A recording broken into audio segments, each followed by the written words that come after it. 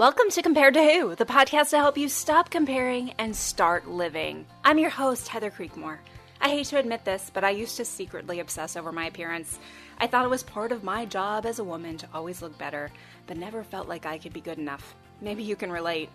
But God, in His grace, He showed me a way out, and I want to give you all the tools you need to break free too. If you've ever spent too much time stressing over your looks, I get it. I hope you'll keep listening and find the same freedom I have. Here are 3 other things you need to know about me. I'm a minivan driving mom of 4 elementary age kids. I'm author of the book Compared to Who and a blogger at comparedtowho.me. And you just may have seen my epic bake fail on Netflix. If you've ever struggled with comparison or body image issues, Compared to Who is the show for you. I hope you enjoy today's episode and tell a friend about it.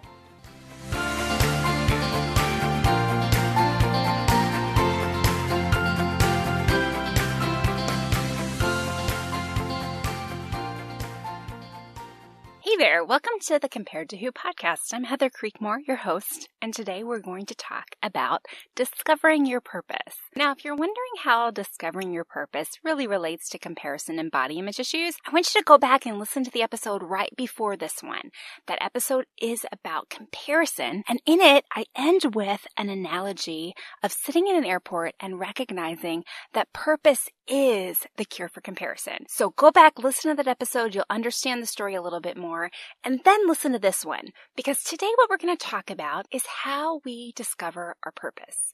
Now, let me start off by talking about American Idol. Okay, that doesn't really have anything to do with purpose, or my purpose at least, because I don't sing at all. But I used to be a huge American Idol fan. I loved the show more than a decade ago when Simon Cowell was on, and people would audition and they would forget the lyrics. Like all the time, right? I don't know if that even happens anymore, but Simon would always say you have to know the words. You can't forget the words, right? Well, today we're going to talk about purpose, and I believe that finding our purpose is a lot like knowing the lyrics in the song of our lives. So I work with women all the time, and a lot of these women confess to me that this is a real struggle for them, that they lived most of their life not knowing what their purpose is. Perhaps they had an eating disorder and felt like a lot of their lives were just spent trying to figure out food, maybe how not to eat as much food, or how not to overeat, or how to look better. I mean, for me, honestly, you guys, I did a lot of things. I went to graduate school, I worked on Capitol Hill, I had a lot of things going, and so on the outside, it would have seemed like I was radically chasing my purpose, but on the inside, I was chasing one purpose and one purpose alone, and that was, how can I look better? So I don't know what your story is personally, but I do know that if you can get on fire with knowing what your purpose is on this life, friends, it will radically change the way you see yourself, the way you compare yourself to others. I think you'll stop comparing yourself to others. That's how it'll change that. And friends, it just makes you feel great when you know that you are operating in your purpose, or what some would call God's will for your life. Now, I get how daunting that sounds. Okay, I have 4 kids. I have a husband. I have 3 side jobs at any given time, always. I homeschool. Like, I've got a lot of stuff going on, and I'm sure you do too. And sometimes just adding one more thing is the straw that breaks the camel's back. It's like, okay, sorry, I'm tuning out right now because this chick wants me to find my purpose, and that sounds hard and big, and I'm just not sure if I can even make it till nap time. Okay, so if that's you, like, I get it. I understand your struggle. But today my goal is not to give you some like huge burden that you've got to carry around, not to make purpose hard, overwhelming, and not to make it so theoretical. Today I want to make purpose tangible for where you are right now. Okay, so that's our goal for today. Let's get started. We're going to do 3 things. First, we're going to talk about some ways you can start to discover your purpose now, even if you're in the thick of other things in your life. Even if you don't have time to go to the bathroom in peace, we're going to talk about how you can start to discover your purpose. Second, we're going to talk about the whole concept of purpose, what purpose is and what purpose isn't.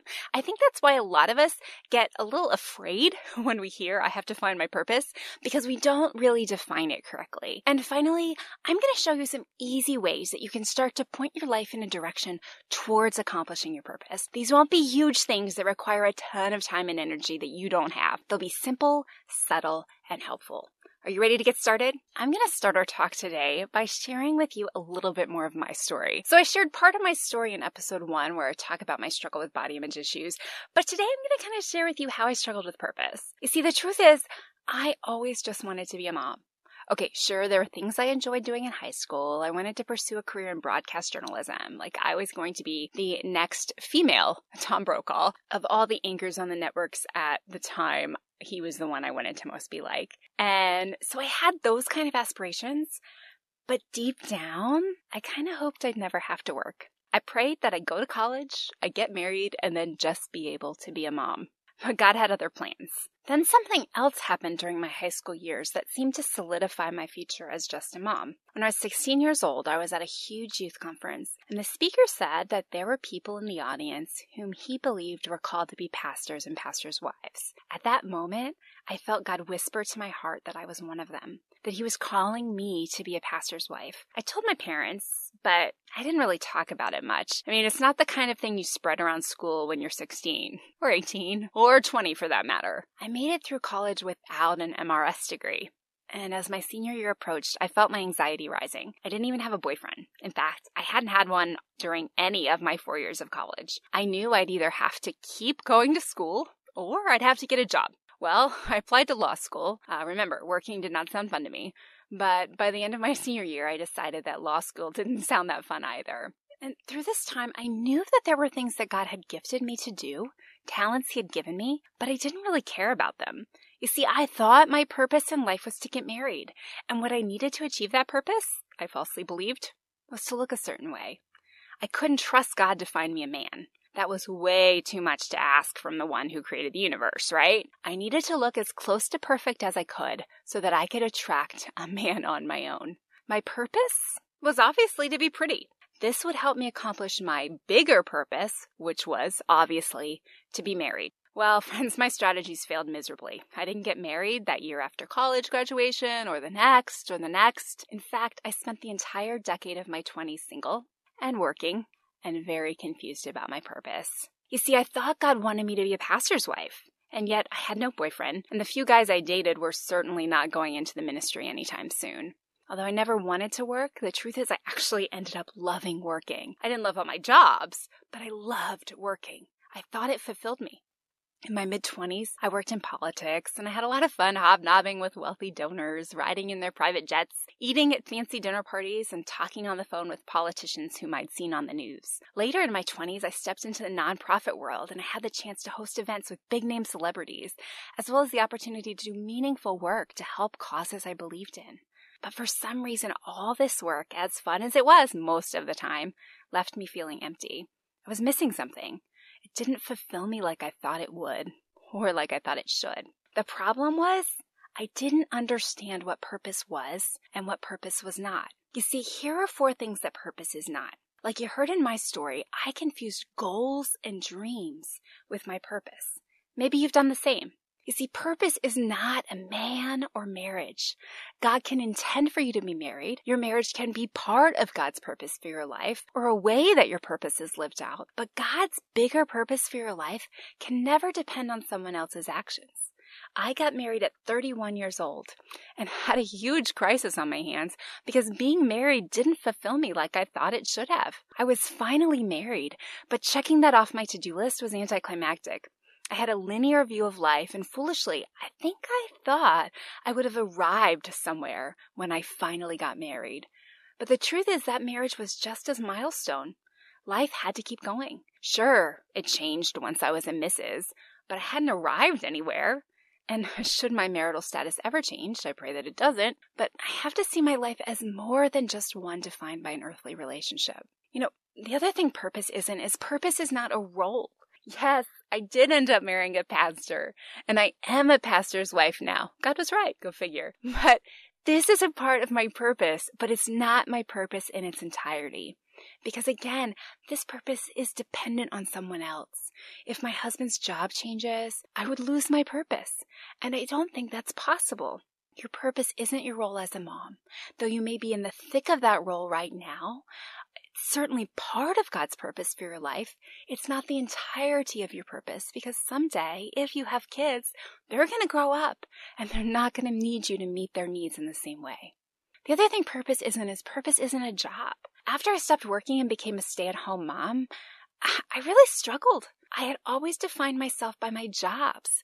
Because I didn't have a paid job anymore, I would tell people, well, I used to work in politics, or I used to work in marketing, but I stay home now. I felt that just saying I was a mom or a wife or a stay-at-home mom didn't sound like enough. And honestly, because I didn't have a paid job, I felt like I didn't have a purpose. I felt like a schlump. I wasn't motivated to get up. And of course, I was also exhausted because I had 4 babies. I was angry a lot. I was frustrated. I didn't know how to be content without a job. I didn't know my purpose, nor did I understand that my purpose was different than my employment status. Yes, you can find and fulfill your purpose through your work, but your purpose has to transcend any paid or volunteer position. Your purpose can't be confined to only what people have commissioned or are paying you to do. Your purpose is not your job.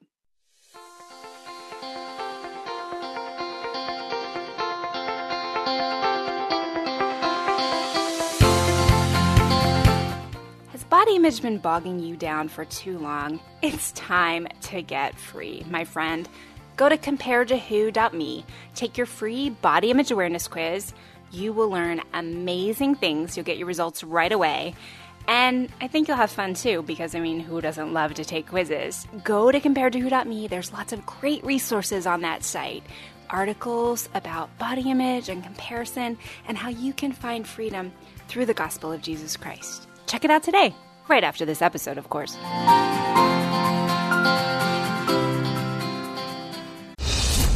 Well, good day to you. It's Joel with For King Country, dropping in to let you know that our brand new film, Unsung Hero, is in theaters now. It's Luke here. We've teamed up with the creators of Jesus Revolution to bring you this adventure of a lifetime. It's a powerful, true story about a family uniting, growing in their faith, and facing the impossible together. In theaters now, unsunghero.movie for more information. Rated PG. Parental guidance suggested. What impacts you every day? There is one book that influences almost every aspect of our lives. Museum of the Bible reveals the Bible's impact on your favorite musicians and artists, the way we measure time, social justice, our national monuments, and more. The Bible's impact is all around you. Discover how at museumofthebible.org/impact. So we talked about what purpose isn't. Now let's talk a bit about what purpose is and how you can point your life in a direction to accomplish your unique purpose. I like words a lot, and I think definitions help us gain clarity when we're trying to figure things out. So here's a definition of purpose from the Westminster Catechism. It says, "Our chief purpose in life is to glorify and enjoy God forever." I'm going to read that one more time in case it's your first time hearing it. It's from the Westminster Catechism again, and it says, "Our chief purpose in life is to glorify and enjoy God forever." That's it, right? I can just stop here and thanks for listening, because that's as clear as it gets, right? Or here's another direction we could go. I could just read you 1 Corinthians 10:31. It says, "So whether you eat or drink or whatever you do, do it all for the glory of God." And then we're done, right? Obviously, from the Catechism and from the Bible, our chief purpose in life is to glorify and enjoy God forever. Boom, all done. Glorify God when you eat and drink. Donuts, Dr. Pepper, carrots, whatever it is. Apparently it should be that simple, but I don't think it is. I think most of us need a little more clarification. So how do we glorify God? Well, I think we do that through discovering who He made us to be and what He's uniquely gifted us to do. You see, we'll bring the most glory to God when we are thriving and flourishing in what He's called us to do and be. We will enjoy God the most when we are living how He's asked us to live and following Him, right? How many of you enjoy God when you're doing something you know God's told you not to do? I mean, there have been so many times when God said no to me on something and I did it anyway. And the funny thing is, even though I was so sure it was what I wanted, that I was willing to even disobey God to do it or have it, it never felt as satisfying or enjoyable as I thought it would. So how do we thrive and flourish in what God has called us to do and be, even amidst huge piles of laundry, dishes, work on your desk, dirty diapers, no sleep, whatever your situation may be? I think the first one is we take small steps of obedience. So let me share with you a little bit more of my story. My husband and I got married and we had our first son 13 months later. At the time, I was working full-time from home with the title of vice president and a really nice salary. I knew once that came that I'd need to back off a little, but we had a plan. You see, my husband, he was a fighter pilot then, was going to become a pastor. And he needed to move to Dallas to go to seminary. We were going to leave the military, and I was going to have to work to put him through school for the next 3 years. That was the way we were going to be able to afford to live. Seminary, at least the master's in theology that he was getting, was a rigorous course, and it made it pretty difficult for guys to have part-time jobs as we went through. So I had a rough transition into motherhood. My oldest had all kinds of digestive issues, and military doctors couldn't seem to figure out any way to help him. He spit up a lot, like all the time. Huge volumes of spit up. And he hated sleeping. Lying down seemed to be his least comfortable position. The doctor said as long as he didn't scream when he spit up, I just had a laundry problem, not a medical problem. But I had more than a laundry problem because I was a stress case. I couldn't get him to sleep. I couldn't get anything done for work. Conference calls with a screaming baby on my lap were not impressive to my boss. Then I found out 6 months after Zach was born that I was pregnant again, and I was tired. I couldn't figure out how I was going to have 2 babies under 2 and keep my job. And although we had this plan, I didn't really love it. Remember, all I wanted was to be a mom. This was my chance. But instead of being able to lean into motherhood, I felt like I was resenting my mothering responsibilities because my job demanded so much of me. So one day through tears, I told my husband I didn't think I could keep it all up. He'd come home from the base and he could tell that I was having a rough time. He asked if I wanted to keep working, and I said an emphatic no. He said, okay, well quit. And I cried. I can't. We need my income to pay for school. We're moving in 3 months. I'll never find another job this good and this flexible. We need my job to live. And he replied that no, we needed to trust God. If I felt my work was making it too hard for me to be a mom, then we needed to realign our priorities. I needed to quit. Well, I spent some time praying about it, and I felt like God was telling me it was time to just be a mom. And I loved the sound of that, but yet at the same time, I was terrified. I'd worked so hard to move up the ranks and get the job I had and the flexibility I had. The thought of giving that all up, it kind of made me sad. Long story short, I did quit. And within a couple weeks of me handing in my resignation, my husband stumbled upon some information on the internet about military medical retirement. You see, he was injured flying the airplane and was going to have to leave the Marine Corps because he could no longer fly. He happened to find out that guys who get injured doing their jobs are usually able to be medically retired. And instead of just leaving the military, they can leave the military with some pay and insurance. Within a month of my step of obedience, quitting my job, we found out that Eric could be medically retired, and we found out he was eligible for something called vocational rehab. So what this meant was the military would pay to retrain him to do another job because he got hurt in the one that they had trained him to do originally. Practically, for this, it meant we were going to receive a retirement check. We were going to have insurance benefits. We were going to receive a check from the Veterans Affairs Department every month because he had been injured and was a disabled veteran. And get this, we were also going to get a check that would cover all of his seminary tuition and his books and a living stipend. Friends, God provided. In fact, he did more than provide. He took my small step of obedience and he honored it. Maybe there's something you know that God has been calling or maybe quietly asking you to do. God's a gentleman. He's not going to force it on you, but he will speak. Maybe you've heard it and ignored it. Can I encourage you today to take small steps in obedience towards him, even if they are totally scary? He will provide. I don't want to oversimplify how hard it is to take these small steps, okay? Friends, I had a hard time. My job was my identity. I loved my work. And without it, I didn't know what I was going to do. More so, I had hopes and dreams that I felt would never be fulfilled if I stopped working. Through my connections and relationships at work, I was doing tasks I had always dreamed of doing. I was creating ad campaigns, doing those big celebrity events I mentioned. I was doing lots of TV and media stuff, lots of creative writing. I managed a big team of people. I really believed that I had closed the door on all of these work-related things that I enjoyed so much because I was quitting my job. And I grieved the loss. Even though I knew I was being obedient to what God had asked me to do, it still felt hard. But God is good, friends. Fast forward a few years, and now I have 4 children. My husband's been a pastor for almost a decade. You know what God has brought back into my life? So many of those dreams that I thought had died. I believed that unless I kept working, I would never have an opportunity to do things on TV. And boy, God proved me wrong. In fact, a few years ago, I had my first opportunity to do a news interview. And since then, I've been interviewed on the news a bunch of times. I also had always dreamed of being on a baking show. And who could have ever guessed that Netflix would develop a baking show just for horrible bakers like me? And God again opened up those doors and allowed me to fulfill that dream that I never could have figured out how to make it happen. I'd always loved creative writing and really enjoyed that part of my job.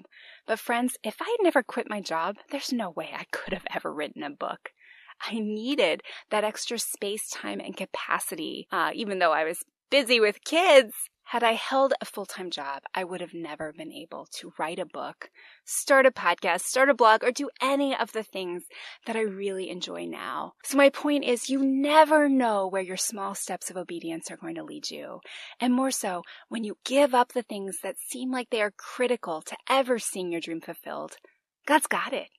God has a phenomenal way of blessing us for obedience, and He can restore what we thought could never be restored. My second point today is somewhat related to obedience, I guess. It's get your priorities straight, okay? So we're talking about finding purpose. Friends, you don't have to start by starting a nonprofit organization. Start by just getting yourself in order.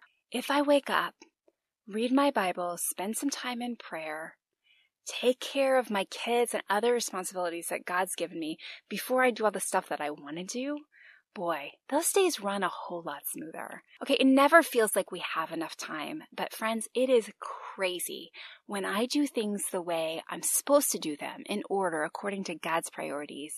Wow, does God bless the way my time goes. The third thing you can do as you work to discovering your purpose is to accept your gifts. And don't pine away for the gifts that God hasn't given you. So in Matthew chapter 25, Jesus tells a story. It's a parable about what we should do with the gifts and talents He's given us. I'll start reading at verse 14. It's the parable of the talents. For it will be like a man going on a journey who called his servants and entrusted to them his property. To one he gave 5 talents, to another 2, to another 1, to each according to his ability. Then he went away. He who had received the 5 talents went at once and traded with them, and he made 5 talents more. So also he who had the 2 talents made 2 talents more. But he who had received the 1 talent went and dug into the ground and hid his master's money. Now after a long time the master of those servants came and settled accounts with them.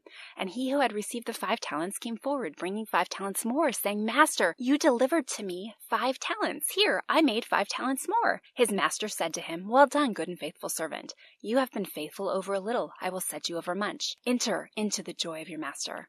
And he who had the 2 talents came forward, saying, Master, you delivered to me 2 talents. Here, I have made 2 talents more. His master said to him, Well done, good and faithful servant. You have been faithful over a little. I will set you over much. Enter into the joy of your master. He who had received 1 talent came forward, saying, Master, I knew you to be a hard man, reaping where you did not sow, and gathering where you scattered no seed. So I was afraid, and I went and hid your talent in the ground. Here, you have what is yours. But his master answered him, You wicked and slothful servant, you knew that I reap where I have not sown, and gather where I scattered no seed. Then you ought to have invested my money with the bankers, and at my coming I should have received what was my own with interest. So take the talent from him and give it to him who has 10 talents. For to everyone who has will more be given, and he will have an abundance. But from the one who has not, even what he has will be taken away, and cast the worthless servant into the outer darkness, in the place where there will be weeping and gnashing of teeth. Now, in the parable, the talents referred to are money, but we can and should use this story as a reminder of what God expects us to do with our talents and how he can multiply them once we start using them. Have you ever noticed how once you start doing something you may be okay at, you often discover something else you're good at? I wanted to work political campaign jobs because I liked the strategy involved with figuring out how to win, devising a message, and all sorts of those things. But part of the job of the campaign manager is also to manage the staff. And on each campaign, I realized that, though at the time it wasn't my favorite part of the job, God was growing my abilities as a manager. Later, when I worked in nonprofits, it was the management talent that allowed me to receive promotions and raises. God used my one talent to cultivate another, and he'll do the same for you. So how do you find these giftings or talents?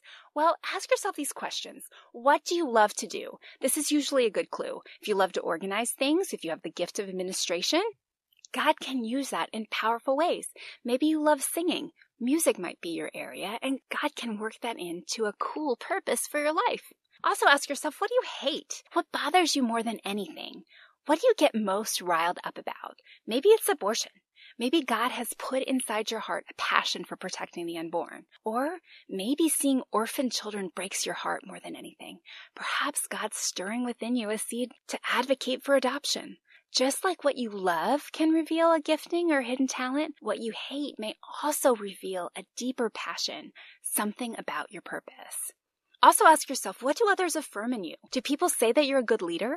Do people tell you that you're a good writer or a good teacher? This may be another indication of what talents God has given you. Remember, not everyone is good at everything. I do not have the gift of mercy. I am not the right person to send to the hospital to minister to you there in person, nor am I the person to come to you when you've slipped back for the 91st time.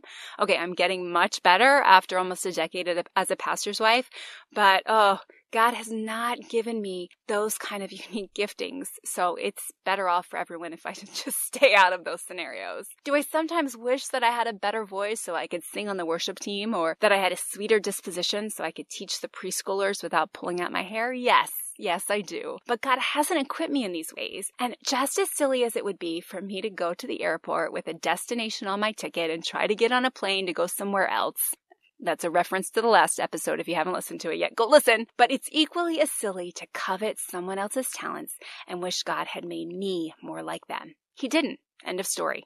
But that doesn't mean I'm talentless. Let me repeat that catechism one more time. The chief purpose of man is to glorify God and enjoy him for eternity. If you want to glorify God, use what he's given you to use and obey his word. He will open the doors and lead you down the path where he'd have you to serve.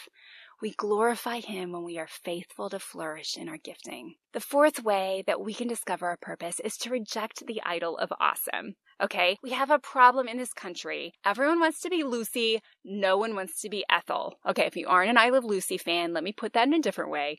Everyone wants to be the lead actress. No one wants a supporting role. But friends, this isn't the way God designed his church to work. We need every part of the body to function well. And though some may have more upfront roles, those in behind-the-scene roles are just as important for the group to function. So I spoke to a MOPS group at a huge church in the Dallas Metroplex a few years ago, but they only had 25 women in their group. The reason was they couldn't find any childcare workers. Friends, this made me so sad. That facility could have easily housed 100 or more moms and as many kids. They had dozens and dozens of classrooms, but they couldn't find childcare workers. It's not just the MOPS president, coordinators, and speakers that makes groups run. It's the childcare workers and the janitors and the person who vacuums up the floors after the meeting. It takes a team. So what do I mean by reject the idol of awesome? Well, it goes back to my earlier point. You take small steps of obedience. If God tells you to start a blog, you write your post. And if 10 people read it, great. You don't give up because it's not the most popular blog on the web. It's okay. You don't have to be a superstar to make a difference. Reject the notion that only the best are important. Friends, I'm preaching to myself here too, okay? But don't believe that unless you are the best, you don't matter. God used a lot of mediocre men and women through the Bible.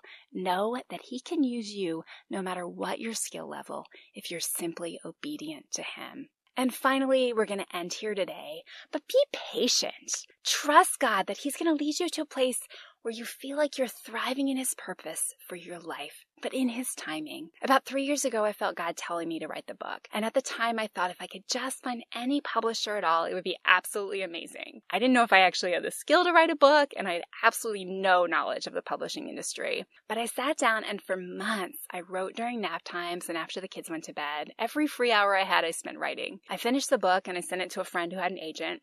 My friend sent it to his agent on a Saturday, and by Monday morning at 10 a.m., I had a signed contract with an agent. I was ecstatic. Within the course of a few months, this agent had my book in front of every major Christian publisher. He was certain I was going to get a big book deal, even though my blog had about 80 regular readers and 20 of them had my last name. My Facebook page, I think at the time, had 45 followers. But there are a couple meetings you have to pass through when you're trying to get published, and I would make it through the first two. And then when my book got to the meeting where the advertising and marketing people were looking at how many people I knew, how big my so-called platform was, I'd get a big fat no every time. I actually had a few companies tell me that they were going to make an offer for my book only to back out a few months later. Okay, like literally, we went out to dinner 3 different times to celebrate book deals, and each and every one fell through. Friends, I wanted to give up a dozen times. In fact, at one point I called my agent and I was like, I'm done with this roller coaster. I can't do this anymore. My encouragement for you today, friends, is to just be patient. Eventually, I did get that book deal, and my book came out in 2017. It's called Compared to Who. I hope you read it. But one step at a time. Now, as I look back on it, I'm glad that my book wasn't published when I first hoped it would be. It would not have been the right timing. We won't always see how God's timing works, but we can trust that God's timing is always perfect. If He started you on a path towards using your talents to glorify Him, then just give it time. You may not see the whole picture clearly now, but keep your priorities straight. Stay obedient. Reject those idols, that idol of awesome, and continue to discover the unique ways He's gifted you, and He will be faithful to complete His work in you. You will discover your purpose and thrive in ways you never imagined you could. I hope this discussion on finding your purpose has been encouraging and helpful to you. If it has, would you drop me a note on Instagram or Facebook or through my blog, comparedtowho.me? I'd love to hear from you. I'd also love to entertain any questions you have about the topic of comparison, finding your purpose, or body image. I love connecting with my readers and listeners, so drop me a message sometime. Thanks for listening. That's all for today. I hope to catch you in the next episode.